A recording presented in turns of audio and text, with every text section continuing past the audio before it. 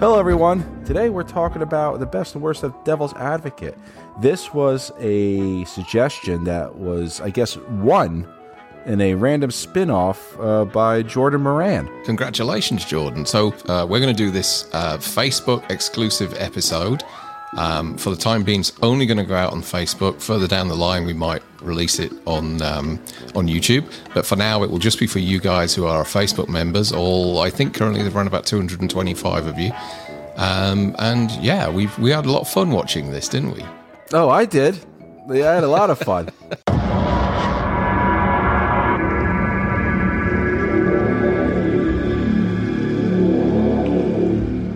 So let's kick it off, Darren. Who is your best character? My best character in this, I guess, is Charlize Theron. Mary Ann. Yeah. This was one of her first films. I think it was like a third film or something like that. Mm-hmm. And she puts in a terrific performance, I think, for somebody who's just starting out in Hollywood. I think she'd done an independent film before this. The title was it something Days in the Valley or something like that? I can't remember now. Who cares? Yeah, never mind. But I thought she was really good in this. I think that, most people talk about Al Pacino, but her performance kind of goes unmentioned a lot of the time. And I guess she's the only character within it that has some sort of definite arc. She really goes off the rails in this. And, the poor girl's right all along. Mm-hmm. And so it's really kind of tough to watch her in this sort of downward spiral as things kind of, go from bad to worse for her. So I thought she was great in this. I thought I'd stay away from talking about Pacino because that's the obvious one. And I'm sure there'll be lots of Pacino to talk about as we go on. But for now, I think that Charlize Theron, Mary Ann, is my favorite character in this. I agree with you 100%. I was also picking Milton, Al Pacino, but, his name is copied off of John Milton, who wrote Paradise Lost. So there's the little connection there. But yeah, Mary Ann Lomax, absolutely stunning on screen when you first see her. And when her getting topless and naked a couple of times is nothing to shy about. She does an ultimate great performance in here. And from this role, you could tell she was going to be a future star. Yeah. Because she really took this role above and beyond to anything what Keanu Reeves can do. Yeah, he's kind of the same all the way through, isn't he? Oh. But she's, you see a definite arc within her character going from this kind of, excited wife that's really kind of proud of her husband and, so positive about their future together with this new job and this new lifestyle that they're getting. And then slowly but surely everything just kind of unfolds on her and she starts to spiral into this, she goes insane basically, doesn't she? Yeah. She's the polar opposite of her husband, Kevin, because Kevin loves the limelight. Like it says in throughout the movie here, vanity. He's vain, isn't he? Yeah. Yeah, he's vain. Where she is not used to the hustle and bustle of a big city. She gets very nervous and very freaked out. She's a small town girl, and I wish my town had girls like that, but they don't. So, moving on, your worst character. Oh, it has just Jeffrey Jones. Okay. It's very difficult to watch him on screen now, knowing, exactly what happened in his life. I find it quite tough, and I find it difficult to separate him from, the actor from his private life and the history that he has. So, he's sort of extracurricular activities, if you want to put it that way, overshadow his performance in this. So, yeah, Jeffrey Jones for me, unfortunately.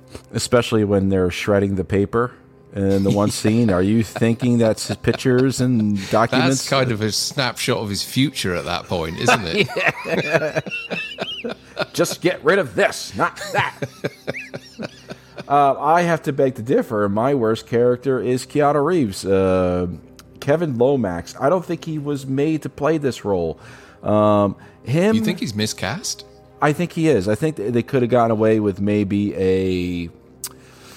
Oh, what's that Southern boy's name? McConaughey. Matthew McConaughey. They could have gotten away with him. when he puts on that southern drawl and that southern accent, it's absolutely unbearable because he doesn't keep it throughout the whole movie. It comes and goes, doesn't it? Yeah. And when he cries at Marianne's suicide, it is an awful cry. That's terrible, is that? He looks like the judge from Frighteners. Yeah. Or Donald Sutherland at the end of the Body Snatchers. Yeah. Like he lost his teeth. That was the worst crying I've ever seen. It's terrible. It really is. Well, you know that that Hollywood tried to make this movie for quite a few years before they actually, got round to it. Yeah. And it was initially Joel Schumacher who was directing it. And he'd done quite a few legal dramas before that. I think he'd done, what do they call that one now? The one with Matthew McConaughey, Right to Kill. Okay. And I think he may have even done The Client as well, if I remember. Yes. Those John Grisham films. So he was scheduled to direct it, and he had Brad Pitt cast as Kevin Lomax. I could see that. Yeah. But they couldn't find anybody to play the devil. They couldn't find anybody to play John Milton. Yeah. John Milton. Yeah. And so it was kind of tossed aside, was the project. And it wasn't until, I found this out today, it wasn't until America got gripped on the OJ case that they decided to kind of put this back into production. The courtroom and everything that. Yeah, okay. Strike while the iron's hot. Yeah, exactly. So, yeah. Pick a better lawyer, for Christ's sake. Yeah, I think it needed a more grounded director, because what Taylor Hackford did was I thought was great. I mean, some of the effects are slightly dated, but, he did a good job with it. But Joel Schumacher, apparently the budget was spiraling because he had so many. It was really effects laden was his vision, more so than what we've got now. But it's. I think it was better that Taylor Hackford directed it. Like Kevin up to Pacino's apartment, and they're kind of whispering amongst themselves. And Kevin says, "Where does he sleep?" And they say, "Well, I don't believe he sleeps." And they say, "Where does he fuck?" And just out of nowhere, Pacino appears and goes, "Everywhere."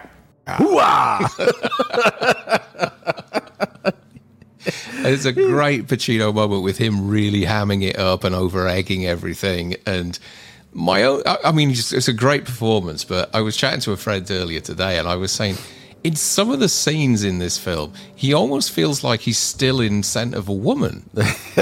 His eyes, it's like he's not been able to get rid of the blind stare. Yeah. And so he's kind of looking through people a lot of the time and looking a bit surprised. And but yeah, it's great performance. And yeah, that scene there, "Where does he f***? Everywhere," is my favorite line in the film. He f***s in front of people. We know that. For me, I got two favorite lines. One is, it's the line that connects this movie, especially the mother and his father, Kevin's father, Al Pacino. It's not Al Pacino; it's John Milton. Behold, I send you as sheep amongst the wolves. Yeah, that's it's a creepy line, but it's like when the kid goes to college. That's the line you say to him. Goodbye. It's a savage world out there, and you're just as unprotected as you're ever going to be. And I also liked when he was talking about Eddie Barzoon. Or he was talking about himself in some way, and John Milton says, "I'm the hand up the Mona Lisa's skirt," indicating that's the reason why she smiles. Yeah. Like, okay, I get that. Fine.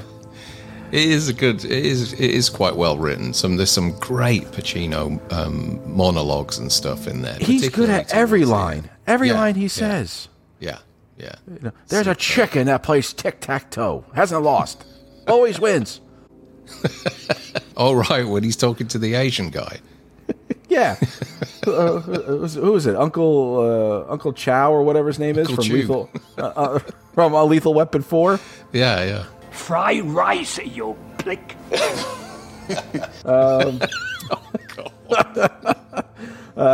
Your worst line, probably just what I just said. No, the worst line is, and there are a few really uncomfortable moments with this, particularly at the beginning, because he's just this kind of like fame-hungry, money-obsessed lawyer that doesn't really have any morals or anything like that. And there's that awful scene at the start, for one, where he's intimidating the girl who's been sexually assaulted by the pedophile guy. By Machine.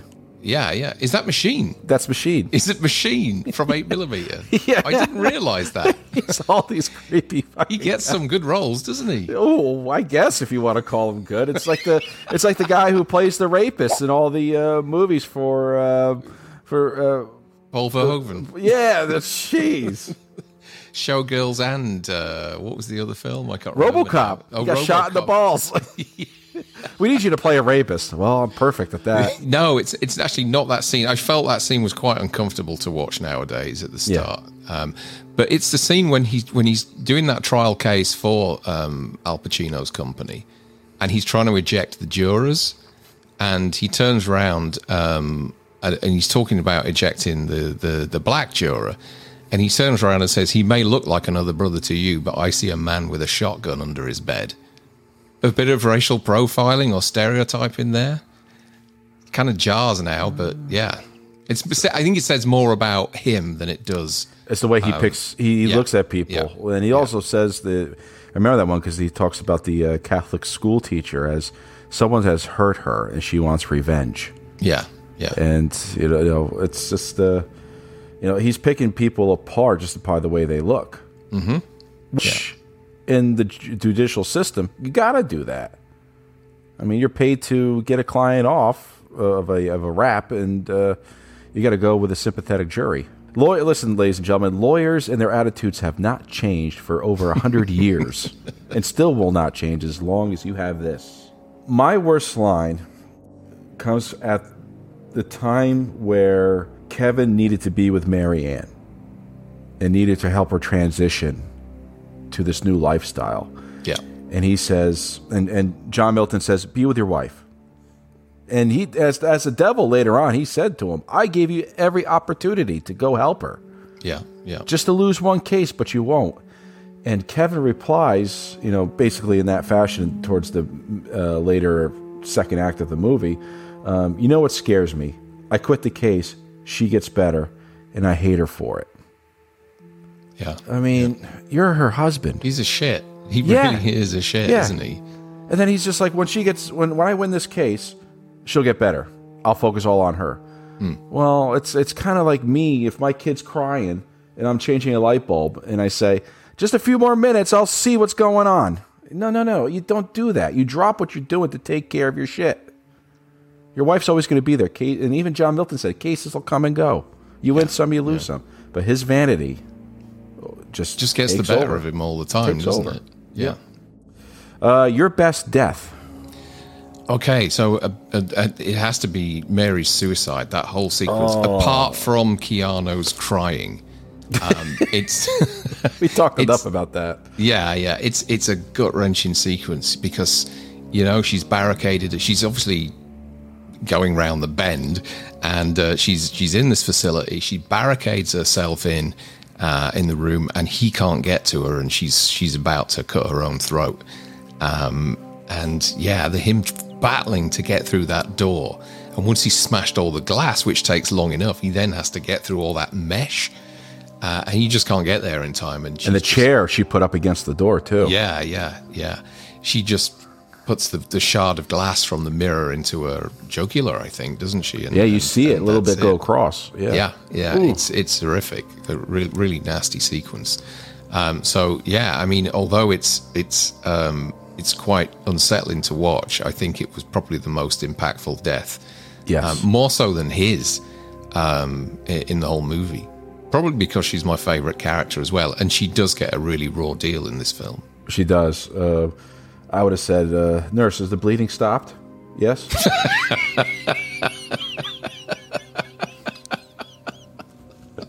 As you said, Darren, Jesus. Waste not, want not.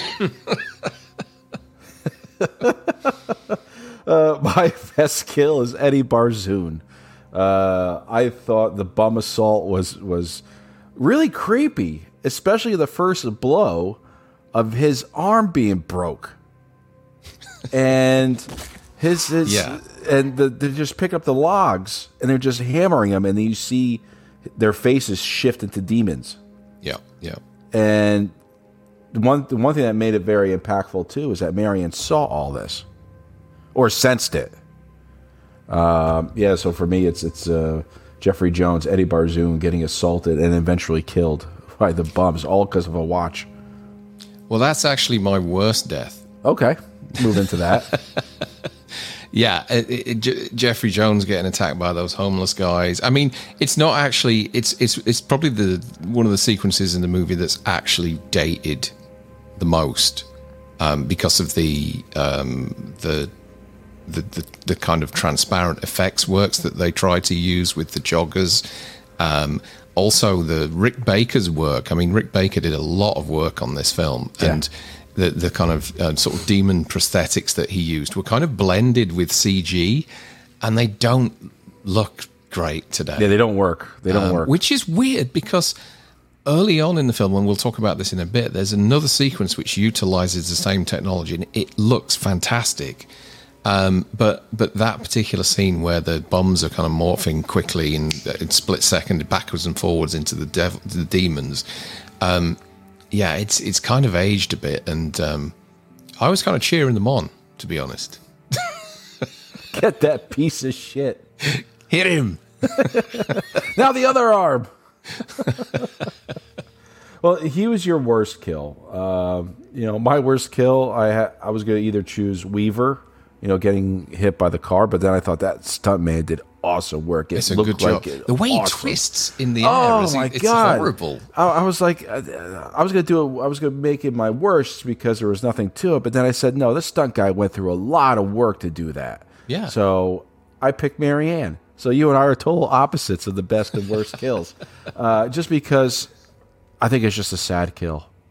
I think it would have been nice if, let's say, she made it at the end and he went to go see Milton just to say, my wife said you did this. I'm just confirming with you. Maybe she got her dates wrong or something like that. But ultimately he goes see, Milton when Marianne died. Yeah. And his mother could have said something earlier in the movie. She had him 16 years old? 17? Yeah, something like that, yeah. She must have done. Yeah, and just the way she went out, it was just so sad. She didn't have to die, but I could see why she died. And then later on, towards the end of the movie, they come back, which makes me think that this has been a looping cycle constantly. I think it's almost like he's given a second chance, isn't it? Yeah, like God gave him a second chance. Yeah, he's given a second chance, but ultimately that John is going to continue to try and rope him in. Yeah. Which is what we see at the end there when he's on the staircase, when the who is it that morphs into him? It's the Larry. press guy, isn't it? Larry. The journalist. So, and he makes that comment about vanity as well. Yeah.